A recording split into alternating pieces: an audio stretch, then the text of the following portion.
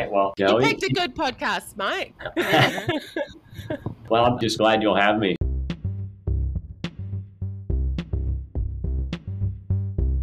Welcome to Rosie on Recruitment, a podcast on recruitment, career, and more. I'm your host, Rosie Nathan, partner and senior sourcing specialist at Customised Talent Group, chief commercial officer at Her Career, chartered manager, and mentor. I'm here with my featured guests, ranging from executives to graduates and candidates to hiring managers, to provide you with valuable insights and tips to help you get the most out of recruitment, whatever side you're on.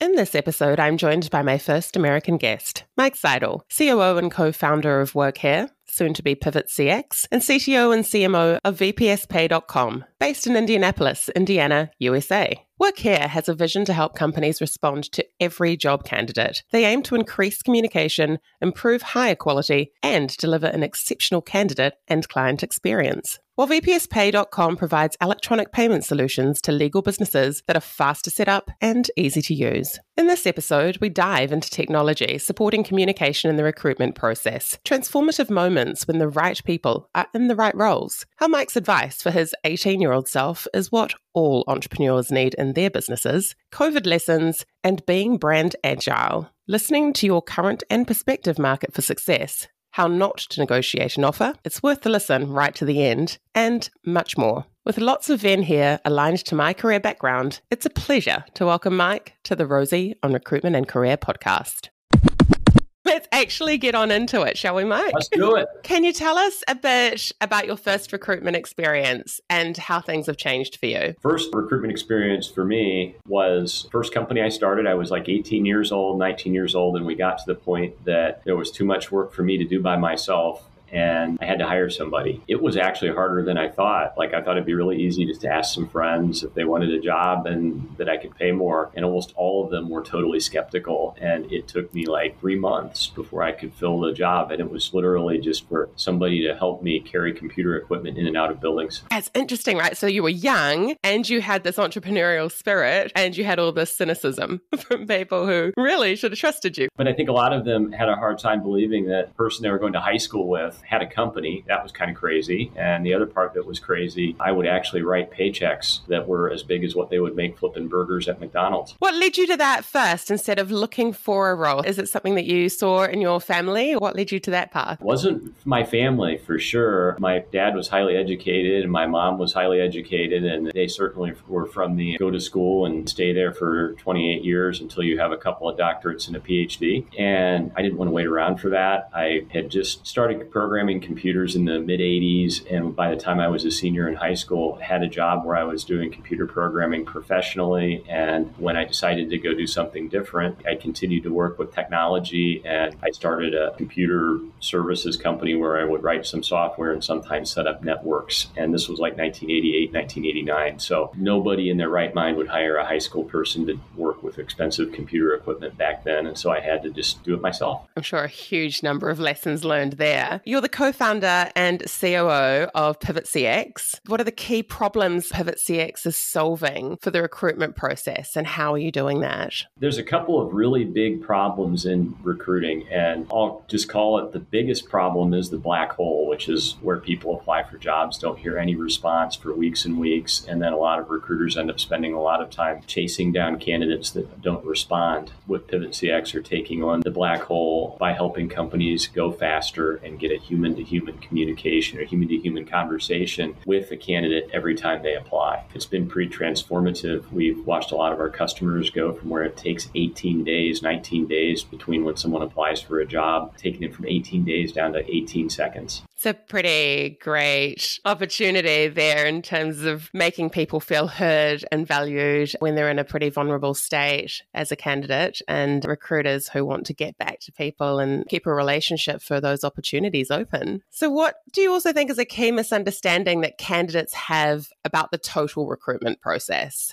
Wow, where to start? There are a lot of misconceptions that candidates have. about getting a job and getting a great job. It starts, I think, first with the misunderstanding of how employers will use technology. A lot of times they think, and the younger they are, the more likely they are to think this way. But a lot of people think if they apply for the job, that's what the only thing they have to do to get a job. There's a lot more going on there than that. We especially see this with younger people who a lot of times think like getting a job is like getting a Facebook account where you just apply for it and then you magically get it. And so there's no follow-up or no follow-through. That's the very first link in that chain. I often talk to mentees about the fact that CVs, they're like the blurb at the back of a book. And an interview is you being able to go in and share a little bit more of that novel the first couple of chapters. And as you go through the interview process, it builds on that. The story becomes richer and hopefully that leads you to an offer. But I think that's a really good way of putting it, that needs to be considered right from the outset. In your introduction, I've mentioned Pivot CX and VPSPay.com.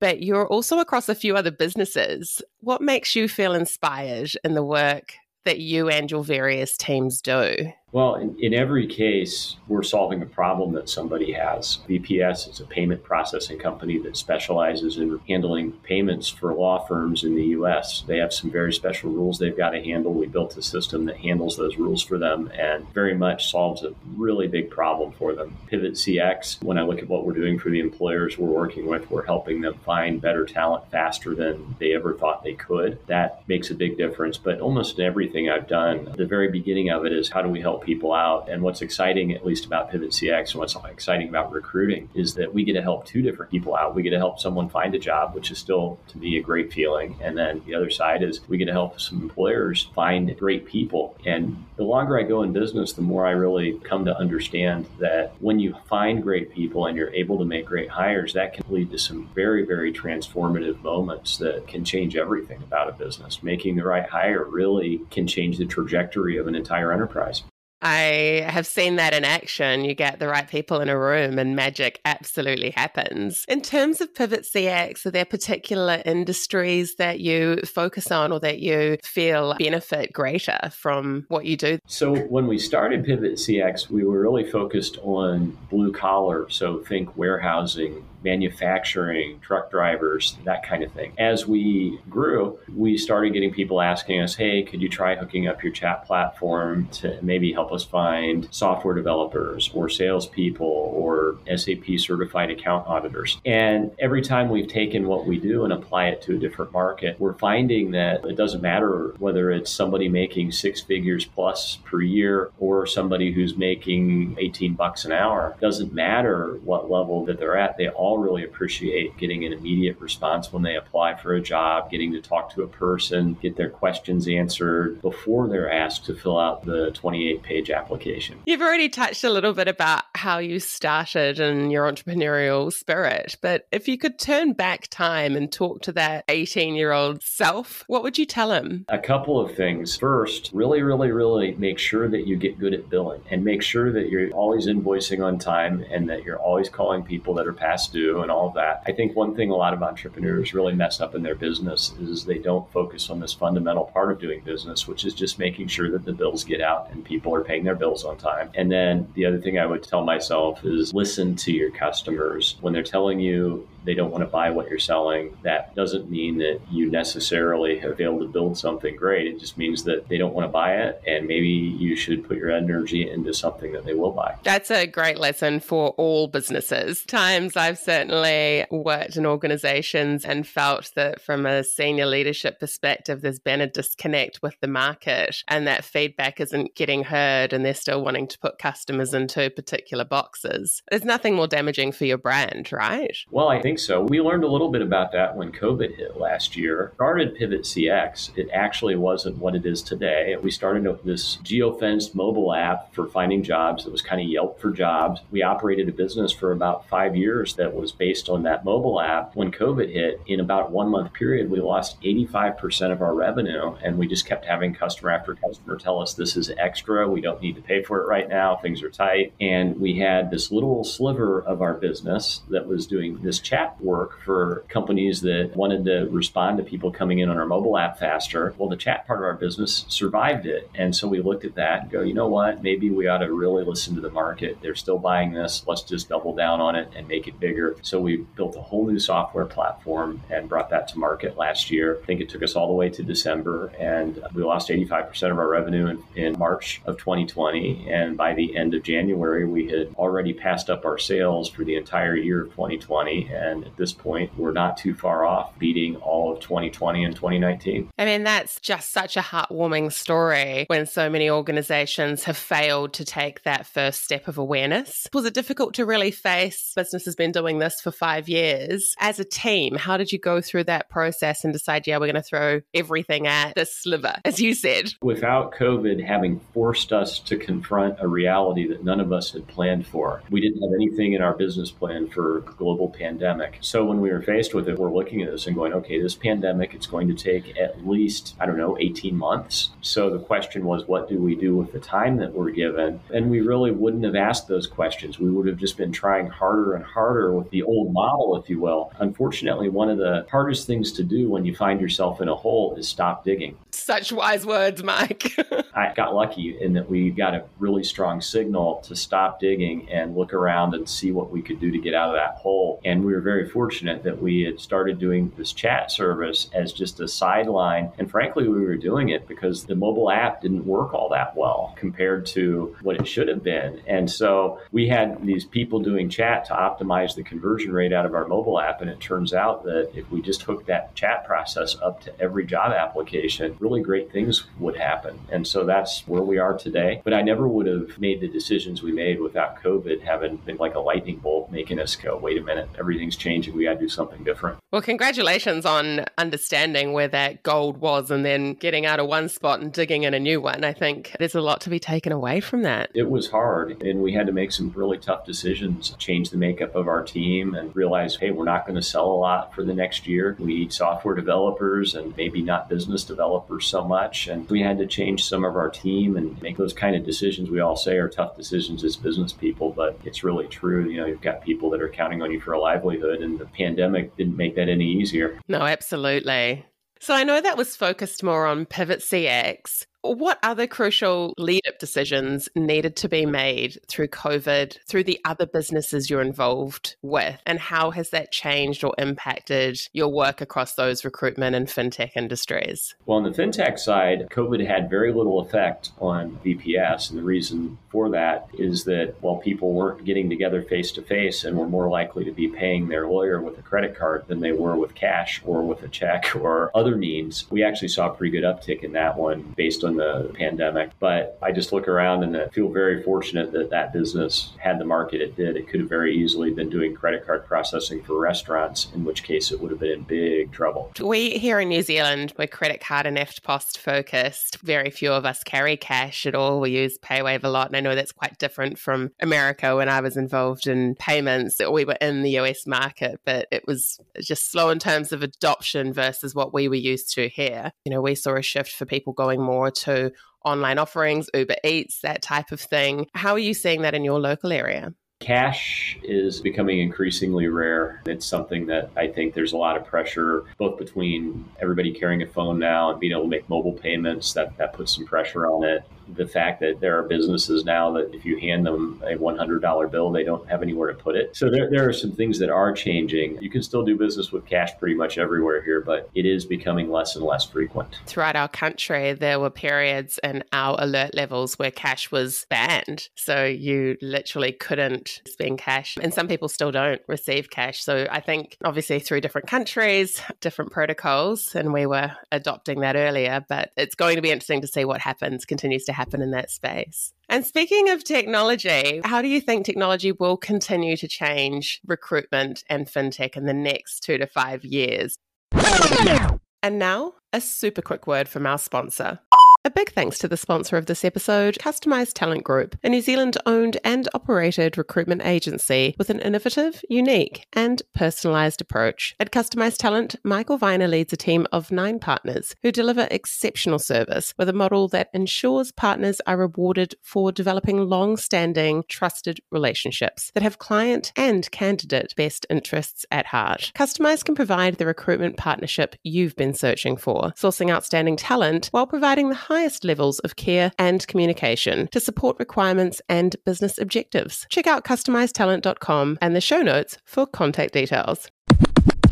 I'll start with fintech. I think the transformation that's coming is going to be largely based on adoption of cryptocurrency. And, right now, not everybody has cryptocurrency to work with. And so as we see countries start to roll out their own cryptocurrencies and that sort of thing, we'll see more and more of it. It'll be a long, slow process, but it'll be a big one. On the recruiting side, I think we're in a time of great innovation. And I think COVID really has driven a lot of that because we've seen kind of 2 trends intersect one another. One, we had a trend towards the gig economy and towards day labor turning into hourly scheduled labor off of mobile apps. And that's been transformative in some markets. And then in the rest of it, we're really seeing a shift away from kind of batch mode emails and phone calls and that kind of thing to conversational recruiting. And that's kind of where we find our company in the middle of that shift. People who are looking for work have a different expectation of how you communicate with them today. The old way of pull up a pile of resumes over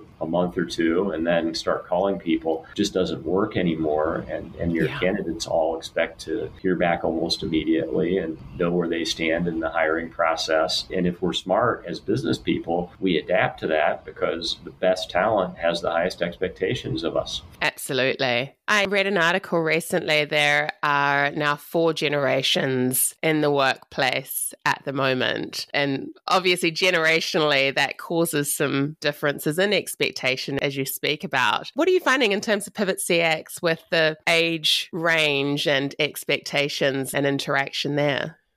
We're seeing everyone really liking interacting via chat or text messages, depending on what country we're in. But the vast majority of people really like knowing where they stand. We still have a few people that are comfortable with phone calls, and that's what they want to have. As the workforce trends younger, the acceptance of text as a primary way of communicating is definitely there. We're seeing here in the U.S., I think Pew did a poll here in the U.S., 73% of candidates prefer text messages to any other kind of communication. It's really, really, really the way to go at this point. The other number that I think is really important is we see 81% of text messages are read within 3 minutes of when they're received. And I don't know of any other kind of, if I leave a voicemail, I'm lucky to get that one listened to in 2 days. I think the immediacy of text has made it really acceptable. And then COVID has helped because people maybe weren't as comfortable using their mobile device with everything. They're now getting their groceries online. They're now using a lot of different e-commerce products where stuff shows up at their door 3 hours later and are very comfortable with using their mobile device.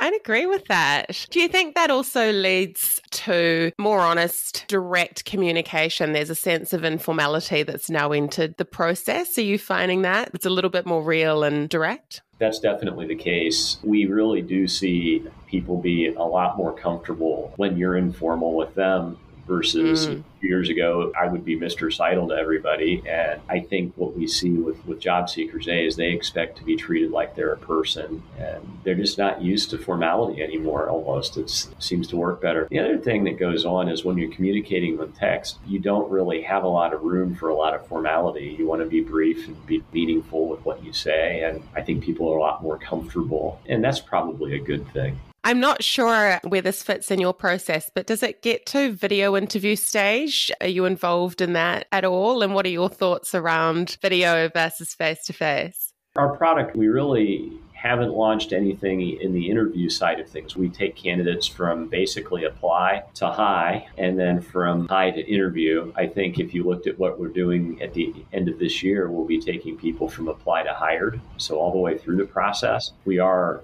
actively adding video to our product right now. Video interviews are great. I can't see a reason in the world not to use the technology. It saves so much time. You don't have to bring people in and disrupt the workplace nearly as much. It's just a better way to go. So I can't see a reason in the world why you wouldn't want to adopt video interviewing if you don't have it already. I know here in the US, the number one video interview platform, this is almost funny, is Zoom. No surprise there. People do what they know, and I think everybody has gotten very familiar with Zoom and maybe to a certain degree Google Hangouts and Microsoft Teams. And so a lot of them are trying to apply that to every process that they run into where they need video. I would agree. It's taken away that barrier, or the perceived barrier, I would actually say, that this is not a part of the process, that it has to be a face-to-face. And I think what's also heartening is that in a lot of instances, it allows more candidates to be considered at that first interview stage, because it is easier to set up time via video and have a window without the disruption either end for travel or just going in and out of booking meeting rooms, etc. So if they have that first opportunity and can shine there, then they know who to progress into a face-to-face. So it can be a positive all around, absolutely. What is the most challenging aspect of your work, and how do you find a work-life balance? I don't know what work-life balance really is, because since I'm 18 years old, I'm one of these people that this is my sixth company, so clearly there's something wrong with me in the head. And you're a glutton for punishment, Mike. Maybe I am, but I think what it comes down to is I really enjoy what I do. I love making software. It's fun. I love building businesses. And increasingly, as I do more and more of it, I really, really like being a positive part of the people that are involved in the business's life. Actually, to me, something I really am happy that fortunate enough to be able to help people find a livelihood and kind of make their way through the world. So a lot of the problems and that kind of thing, those are temporary. Probably the hardest thing that we deal with are decisions that are more negative, terminations and that kind of thing, layoffs. Those things are always, always hard. You always wonder what would have been if you didn't have to do that. But for me, this has been something if it were possible to do it for free, I probably would. That's great. I enjoy this a lot. I think when you can truly say that and the work you do satisfies some peace in your soul, that's a fantastic combination. Either that or I was just such a terrible employee that the only person I could work for was myself. I'm sure there are many of us out there, Mike. Maybe one or two. And speaking of this fulfillment, what does imperfect, whole human, and real mean to you? Oh, wow. That sounds like a description of everything that we do. I think the biggest thing is that there's definitely a need for genuine emotion and empathy in business. And when we don't have that, I think people feel unfulfilled. So this last year has been a great lesson in that.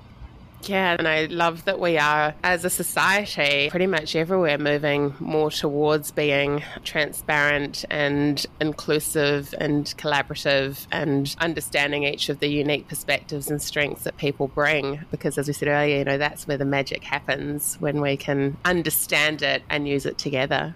That's a great answer. Thank you. What do you love about your work, and what's next for you? Oh my. What I really love about what I'm doing right now is a typical day for me looks like 3-4 hours of programming, probably a meeting or two with clients, maybe a cast like this. So I'm getting to do lots and lots of different things, and it just keeps me on my toes all the time. And one thing that's been great, and this is maybe the thing I'll miss from the COVID era, if there is anything, and that is the fact that I'm not having to get on airplanes and fly all over the place to go to meetings for 15 minutes. I mean, some travel is great. Before COVID, I was traveling every second or third week. I traveled a lot in my earlier career too, where people are going, that's amazing. And you're like, yeah, getting up at 3 o'clock in the morning in a tropical island where you've been wearing suits and everyone else is drinking pina coladas is not that great, actually. That's a letdown when that happens. The other one that is no fun at all is when you end up having to spend 6 hours on an airplane, fly into an airport to go to a meeting at the airport conference room. And then you get on an airplane and fly 6 hours to come home. Yes. This is where video absolutely assists. Yeah, I hope Zoom replaces that pattern forever, right? And the carbon footprint, we're thinking bigger now. We have all of these considerations. Yeah. What is one piece of advice that you have for hiring managers? I think the biggest piece of advice I could give a hiring manager is learn to go faster. Your best candidates are the ones that will take jobs with someone else the fastest. And the faster you go, the more likely you are to capture one of those candidates that's going to help you transform whatever the business is that you're recruiting for. We miss so many great people because we don't go fast enough and we don't get to them and talk to them and really listen to what they have to say. And one thing that's been so striking with this business is that when we do go fast, we are seeing our clients getting candidates that they just would have completely missed. And some of the talent is just amazing that we see getting kind of caught because of the speed that would have went completely anonymously through the process and never even got an interview. Yeah, when there's process internally that takes weeks and you've got great people and they're not going to sit around just waiting for you. So I absolutely agree. What's one piece of advice you have for recruiters? Once you do go fast, make sure that you really do listen and don't just believe what you see on the resume. We're seeing on that last analysis we did, we looked through about 1,200 resumes. We found 13% of them were inaccurate. They were missing some kind of data or it was just wrong. Those are the kinds of things that if you're using an ATS or an AI to do screening, these candidates will be quietly eliminated from consideration. And we found a lot of situations where people maybe applied for a job, but one of their licenses was on the resume said it was expired, and a human being knew to ask, hey, is your license expired? And the candidate would go, oh my gosh, I didn't update that, but it actually expires 4 years from now. And we were able to keep the candidate in the pipeline. So a lot of times when we over depend on automation, we are missing out on maybe some of the better people. That's a great real example to use. And I think it is that human eye, and not just what people have put on their CVs, but I'm a huge advocate for transferable skills. And not everybody understands how to tell that story in the right way. And the CV is, again, as I said, just the blurb. So being able to see what that is and connect the dots, because a lot of hiring managers or organizations, they won't do that. So employing a recruiter and having great systems in place that can connect the dots the right way for people that could have been quietly eliminated, as you earlier said, a really important part of that process. I agree. So lastly, is there anything else you'd like to share, or last words or a story that you could leave us with? I think really to anyone in business, don't be afraid to go for it. Get out there and take whatever it is that you want to do and give it a shot. Find some people that you can tell them about what you're doing. Ask them, hey, if I did this, would you buy it? And if they say yes, you might just have a really good idea. Remember, there's only 2 rules in marketing. Do something and do it better next time. Yes, that's so true. You've had an extensive career in setting up companies. Is there any funny behind the scenes stories that you're happy to share here? One thing that comes with starting businesses, there's always going to be something strange. And in fact, this week I had one of those strange things happen. I actually had a software developer that we had made an offer to come on board working for us. And it was the weirdest thing. I get a call at 6 o'clock on Friday evening. My wife had called me and I'm running through the grocery store, grabbing some stuff to take home. And I'm on the phone with this person who's renegotiating his compensation. And I actually gave him what he asked for. And he was supposed to come in on Monday morning. So 9 o'clock rolled around and there was no new software developer in the building. 10 minutes later, I get a call, and same software developer wanting to renegotiate his compensation again. It just really blew me away. Yeah, I thought we went through this. If it worked once, it'll work twice. And current status of said software developer? We have a new opening. Great. I think you've also got to be aware of negotiation and how you play that out. I think that gentleman might have had a great future as a lawyer, but I've never had somebody try to renegotiate their salary 5 minutes after 9 o'clock on their first day. Yeah, that's definitely a first for me. I've not heard that before either. Lots of negotiation, but not on the first day. Yeah, it's a new tactic. I don't think it works very well. Yeah, that's the feedback, audience. Well, it's been an absolute pleasure, Mike. Thank you so much for spending this time with me. Sure. Thank you so much for having me. I really enjoyed it. It was so fantastic to extend my podcast to my first American guest, and a testament to the fact that lessons from experience, good advice for candidates, hiring managers, and entrepreneurs is universal. If you want to see the full interview of our time together, head over to my YouTube channel for the extended video version. To connect with Mike and the work he and his teams are involved with, check out the show notes for links.